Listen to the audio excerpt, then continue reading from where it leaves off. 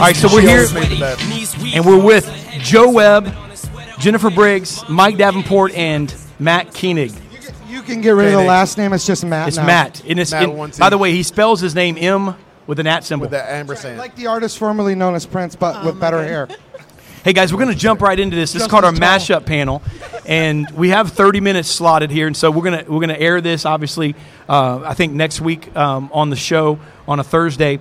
But we're here live at the Ford Digital Dealer. And, Joe, I kind of want to just throw it out. Obviously, I love your writing because, you know, me personally, Joe he's the salmon that swims upstream in many cases. Would you ever feel like a salmon? Not exactly. No, I'm like a big piece of beef. But I mean, I don't mean like size. I mean size-wise. I'm talking about content, I would say. But how a salmon swims upstream. It's already marbleized. Well, you wrote about, and you're an advocate of, and you launched this concept that you're pushing, and you just reintroduced some further feelings on it, on vendor visit protocol. And of course, we're in a room full of vendors, which doesn't mean anything necessarily you, but and you know, Matt, I want to kind of get your take on this a little bit. I know that we talked slightly, and you're a proponent in some ways, but you know, you're also a beast of a salesperson.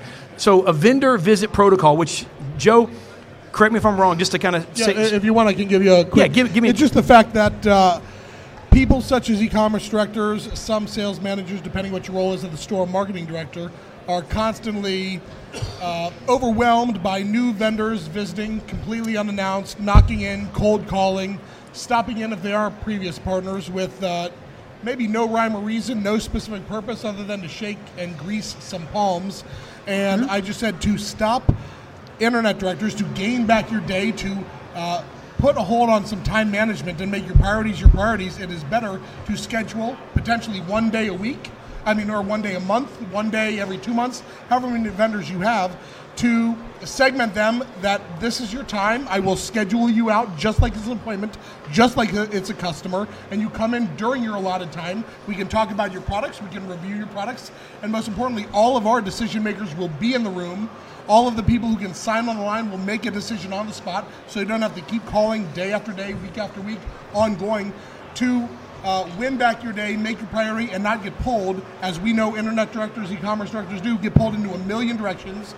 So to sort of slow down, if you get a cold call, do a quick 5-minute, hear what they have to say. If it interests you, put them on the docket for a later time, and let them come in and present officially like we're an actual professional industry. Is that feasible, Matt? You know what? Some of them are. Here's what's great about what Joe said, right? Listen, if I knew I could reach out to Jennifer Briggs and get Robert Powell and Eric Gale and Jennifer and Bobby and everybody in a room, and I knew once a month I could do that and they would be ready to hook up, that would be great. But here's the problem. Let's say that's on the 3rd of every month. And let's say I'm a new guy in the area. I've called on the phone. Nobody called me back because it happens. So I go, you know what? I'm just going to pop in and see if I can say, hey, I'm Matt, let's set an appointment for whenever. And they go, oh, you know what, our meeting was yesterday. We don't meet again for a month. There's 2 problems with that. And I'll just say the first one is this. I really don't like the answer no, right? No is a shitty word.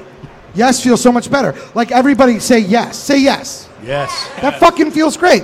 So I like to say yes. So here's the deal. Problem is when somebody says no, I get a little frustrated. But then I forget that it's not about me. Yeah, and I go, it's about the dealer. Yeah. So then I go, holy shit, I've got the best program in the world that's going to make you guys so much more money. And with 13 stores, 200 and some clients, I 19. Easily a bazillion. Thank you. I might be able to add another $100,000 to your bottom line, but I got to wait 29 days to help you, number one.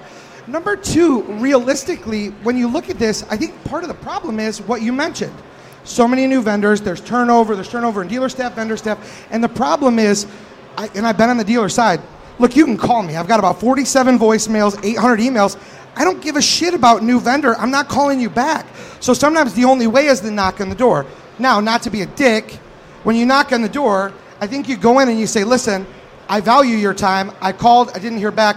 I was just stopping in to say hello and see if we can set an appointment for a future date. Great, 29 days. Sweet, 29 days from now, you're only going to miss out on about $80,000. But I'll tell you what, give me 5 minutes here and I'll get you excited. If I don't, you won't want me back in 29 days anyway, bro. And I'm glad, first of all, that you kept it at G rating, but thank you for that. But so moving along, I mean, Joe, so comment on that.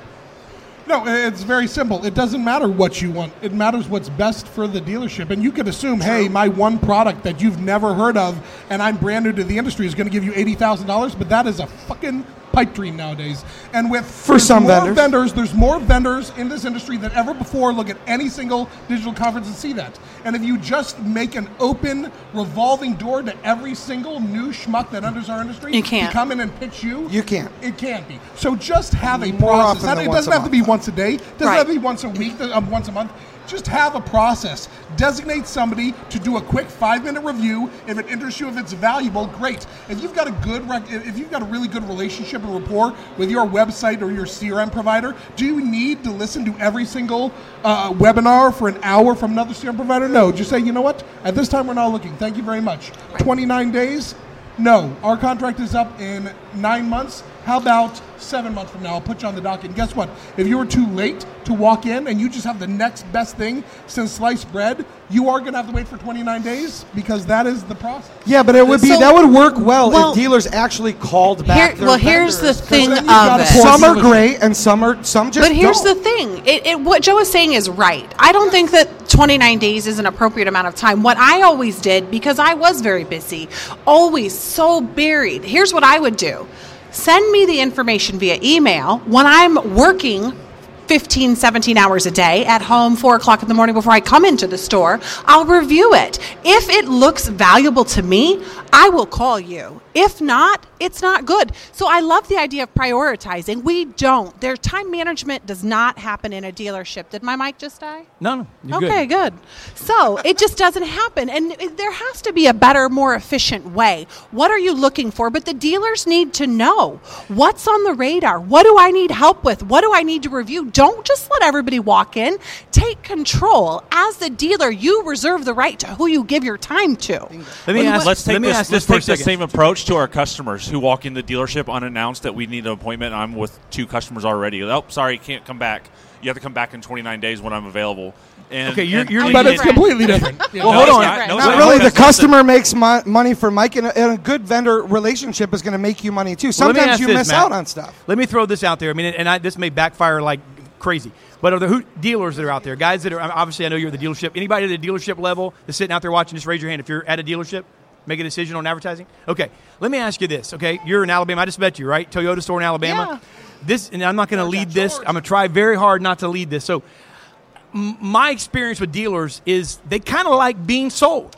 They kind of like being sold. Well, we are in sales. They kind of like being sold. Let me tell you something. Some of the times when we get to the end of the call, they'll congratulate my sales reps and then go, hey, you want a job? I wish I had 5 people just like you working here. So let me ask you a question, and I'm going to throw this out there. If we did this, and I understand that everyone's not going to buy into this concept, but if we did this, are we making it easier, Matt? Are we really then just letting the 10% or the 1% or the 3% kill it all and everybody else starve to death? Because no vendor visit protocol is going to stop a strong salesperson possibly. Is that true or not? Maybe. So I will say this, and I think you and I were talking about this before. When I was working for an auto group in West Michigan as a used car manager, Tuesday was ad day.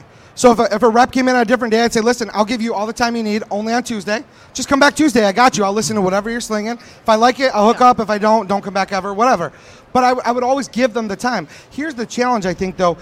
Because a lot, like you just said, time management is hard. What happens is a lot of dealers, everybody's begging them for their money every day. So sadly, we've got the receptionist trained to blow people out, right? And the receptionist thinks they're doing you a favor, and they just walked the thing you've been waiting a year for.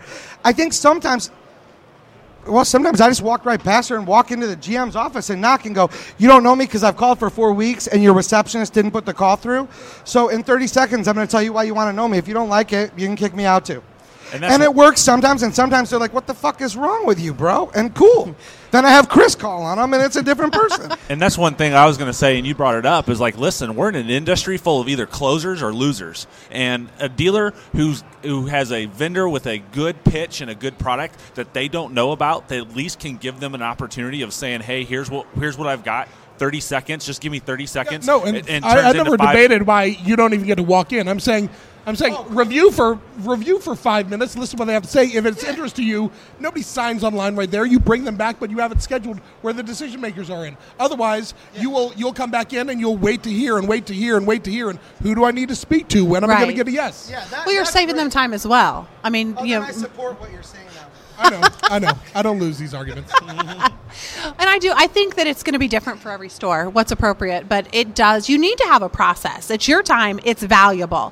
Think about all the time you're wasting. How many cars could you have sold? And for the vendors that don't think it's a good idea, how more efficient could you be as well? Jennifer, you just left the dealer side from an e-commerce director position. How many demos from a vendor were you asked to do every single day? So at my most recent group, I still work for a group right now, but my last group, I had 8 stores and no less than 3 phone calls a day.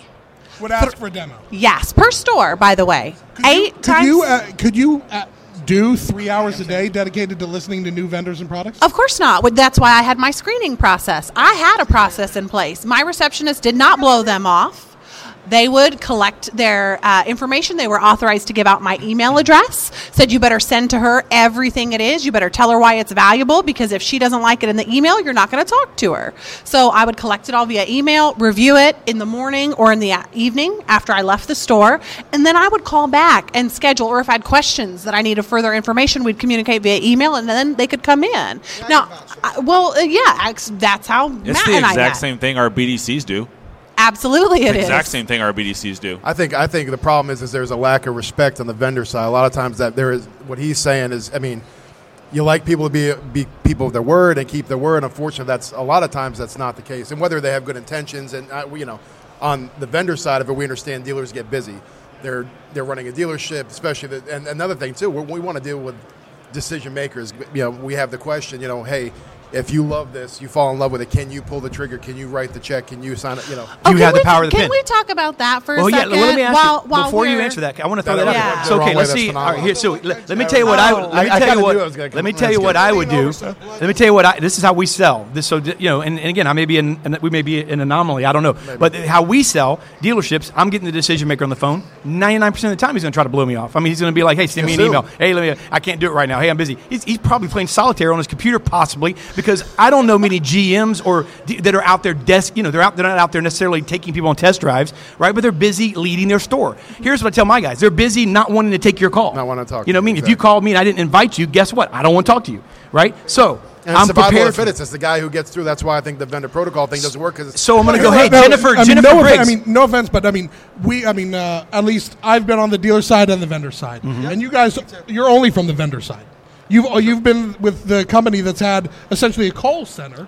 So, I mean, you know one way of selling customers. We've been called a boiler room. It's been very successful for you, but it's been that one way. Right. So to say that a general manager, I know a lot of general managers, and I'm not saying they all do a great job, but I'm saying they have a lot on their plate if they're doing a good job. Sure they do.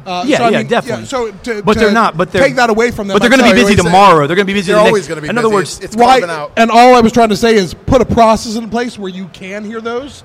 You don't have to dedicate every single day to listening to people. You dedicate one day. How about this? Throw this out. Jennifer Briggs. Okay, hey, Joe Bob says, hey, you know what? Talk to Jennifer Briggs, my e-commerce director. Great. Hey, Joe, let me ask you a question. Absolutely, I'm going to give Jennifer a call.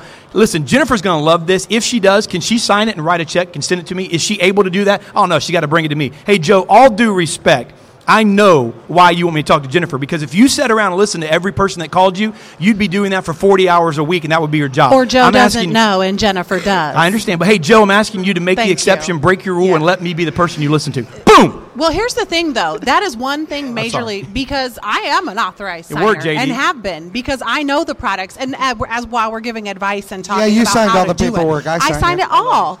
If you would have went to the GM or the dealer principal, they would look at you with deer in a headlight look. So as a vendor, if you're trying to get these appointments, make sure you're not inadvertently offending the person who has the keys to the door to let you into the dealership. As a female in the automotive industry, I can't tell you how many times some some idiot vendor walked in and said, "Oh, well, is a GM around or somebody who can actually sign for this?" That's a good segue. Is your husband here? So that's that's a good segue. So speaking of that, you immediately took it to but here's the crazy part about what you just said, Jen, and a lot of people don't realize it is this though.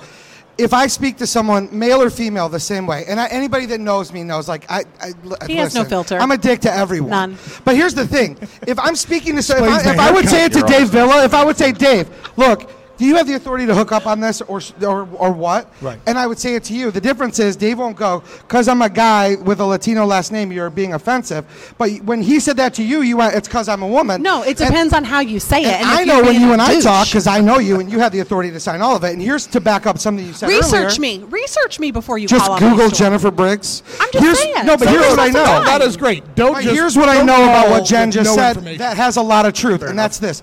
A lot of owners and GMs have busted their ass from salespeople up and they own a store, but technology is not maybe their best friend. Absolutely. So that's where sometimes the person that they're pointing you to is the only one that gets what you're pitching, and they might not be able to pull the trigger, but they know how. If Mike Davenport is the GM and he's not tech savvy, we know you are, so that's why you won't have your feelings hurt. If this guy doesn't understand anything, Jen can go in and dumb it down for him so that he gets it. We call it translation. Here's how much you're going to make. Let's hook up. But here's the thing, too, is you can empower your people regardless. Even if you can't sign, hey, you empower your managers, empower your BDC directors, internet managers, so on and so forth, that come in having an open door to the owner's office and say, hey, Mr. Owner, I have this great vendor that just walked in and we need to do this. So many times that person in that role will help you to sell your product. Because they're paid on a commission. Them, and what do they get when a vendor brings in money is they get more money. As a lot of e-commerce directors and internet sales managers in the room, they're probably more scared of their owners sitting down with a vendor, getting pitched on something and sold on something when they're like, well, hell, he doesn't even involve himself in the CRM. Right. This affects everything I do with my life, and now I've got to go with this? It's server-based. Like, there are those situations where an owner shouldn't be making those decisions, and it negatively affects and influences the lives of the personnel in the staff. Good point. So what exactly do you do here? I have people skills. Hey, let's shift gears for 1 second, but still, Joe, you wrote a blog. Okay, Joe is. I highly recommend reading Joe's blogs because they're good, and he challenges our thinking. Joe, you wrote a blog. Can you kill? And I want to hear Mike Davenport. You know where I'm going on this. You already know, right? Can you kill a sacred cow? And he quote 30 car a month sales guy.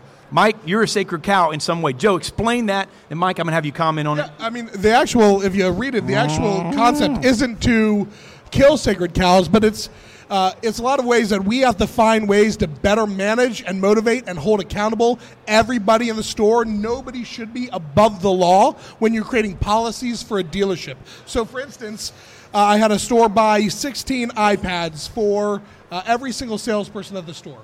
And on it, they put their mobile CRM. They put like AutoTrader, Trade and Marketplace. They put like Car Story to compare things. They put Advantastar to compare off-brand products. They put Insignia to sell accessories. They put countless apps and tools that will influence and help sales professionals better educate the customers when they're in stock. Mobile credit app. They put everything on there. Then they film tutorials. The ownership. General management filmed tutorials, made the salespeople watch it so they understood how to use the functionality on it, gave them all iPads, made them sign off at it, had them present back. Everybody knew how to do it. 30 car a month guy said, well, I shouldn't need to do that because I'm already selling 30 car a month guy. Then 25 car a month guy says, well, hell, if he doesn't have to do it, why should I? And it filters down. They had real successes after 3 months. 6 months later, nobody uses it. Right. Why? Because the newbies that did want to use it, and here's what I'll say about mobile technology. It can make you much stronger and much better, and this is what takes you from a salesperson to a sales professional. But with that said, it takes more time. To use mobile technology in a showroom does actually add to your time if you do it right, if you use the right pieces. So they're too worried about hitting their 10 to 12 month car quota, so they start putting it down, and management, who's used to not seeing some guys with it, let it fly. So all I'm saying is, You don't need to kill a sacred cow. You almost can't. Nowadays, you need good sales professionals. But with that said, you need to find a way to better manage, motivate, and require them to follow dealership policy, because nobody should be above the law. Unless they're the type where they only feed off their previous clients. If they only feed off your existing clients, great. If you're taking ups on the showroom floor, every customer should have the same great experience regardless. What do you think about that, Mike? I kind of agree with him. I don't think anybody should be above the law, even though I said to him I want to be above the law. But at the same time, we all have to be accountable, and we all have one job to do for that dealership, and that's to build gross profit for the company, take care of the customer, and to make an experience for that customer to come back and send more people to, again, because we're a for-profit organization. We want to make money. That's what businesses do in this world. So I had one of those salespeople. Yeah, go ahead. To Mike, I think there's two types of sacred cows. One are the sacred cows that have just got a really good book of business. They've been around forever. They've got people coming in. They're going to sell the 25, 30 cars no matter what, because it's just in their nature. They know no other way. Then there's people who've become sacred cows because they've done all the right steps and they've learned the right way and they incorporate it all. So Mike is sort of that younger generation of sacred cows who hits the sales because they do everything right and doesn't hit the sales just out of longevity. So, and this is where I challenge it, because and Mike does a great job, and 30 cars a month is a fantastic living for a sales professional, and it's great for the dealership. But why stop there? If you're that good and I can give you tools and resources to make you better, why wouldn't you want to sell 35 or 40? I had those guys in my group. And you know what? Good job on your 30. Great. You hit 32 this month. Next month, I want 37. Let's sit down and look at your system and see what we can do to get to the next level. Well, there's one word that everybody keeps using that's like manage.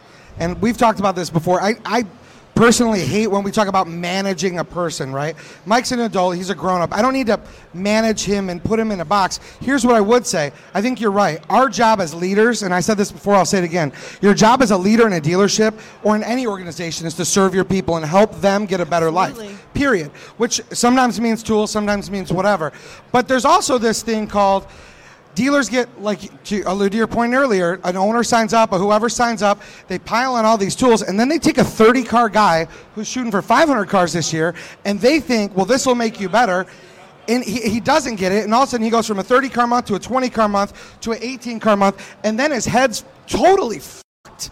And now you've taken your best salesperson, who you could have just left alone and let him kill it, and said, I'm here to serve you. I have this tool. Let's do one little thing at a time. How can I serve you better? The problem is we're trying to manage him. With Chris, if he sells X amount, I don't give a shit if he shows up. I'll mail checks to him in the Bahamas if he's closing deals. Because our people are happy. Our dealers are happy.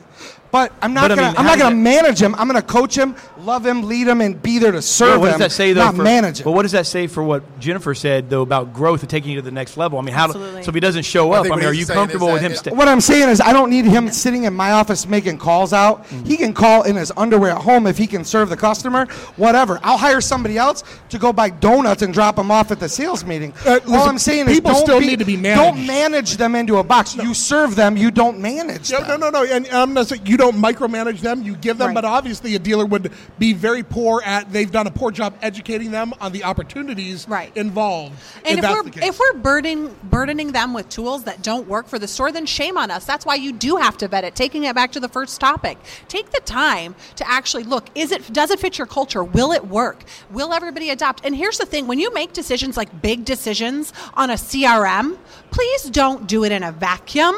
Take your top 3 salespeople and get them in the demo. That is a Kansas accent. Thank you very much. Vacuum was Kansas. Vacuum. So here, let me ask you this. It's not like West Side, but Wichita. In the respect to kind of what he was saying, I kind of piggybacking on that, Mike, you tweeted that in 5 hours, the average consumer gets 7 hours of content. So is the answer more content, I guess, in this case? Because I kind of agree with Matt on this, is that you could muddy the waters with the guy who has processes in place, and with the illusion of, I'm setting him up for success, it may be very likely, like you said, taking him out of his game. And yeah, and that tweet has to go with, because we have a device, we have this, we have a TV on, and we're looking at all 3 while we're sitting on the couch on a Sunday afternoon doing nothing. I mean, for gosh sakes, I got 5 TVs on my wall in my basement so I can watch 5 different games, and then I have an iPad. Because I have an iPad. He's got ADD, so I can watch those while I'm sweeping with my hoverboard. So but you can put way too much on a salesperson, we got a tool that the vendors hear that it's a really great tool, but for me to use it, I have never logged into it. I thought I was going to log into it. I was like, oh, maybe this can give me an extra 2-3 sales per month. I'm not using that tool. The dealership is paying good money for that tool. Is anybody in your store making money with the tool? No, because if they're not, then it was a bad purchase. It's a bad purchase. Then it's a bad purchase. But that's from what you were saying, that people still need to be managed. Well, Well, Gary Vaynerchuk has a blog. What's the ROI of your mother?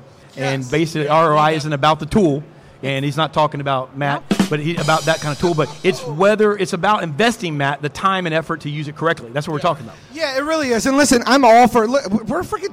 Company, mobile technology, like everything. I'm all for advancing it and making the lives easier. But I said this to someone earlier. I don't know if you were standing there. The CRM has been the best and worst invention that ever came into the automotive industry.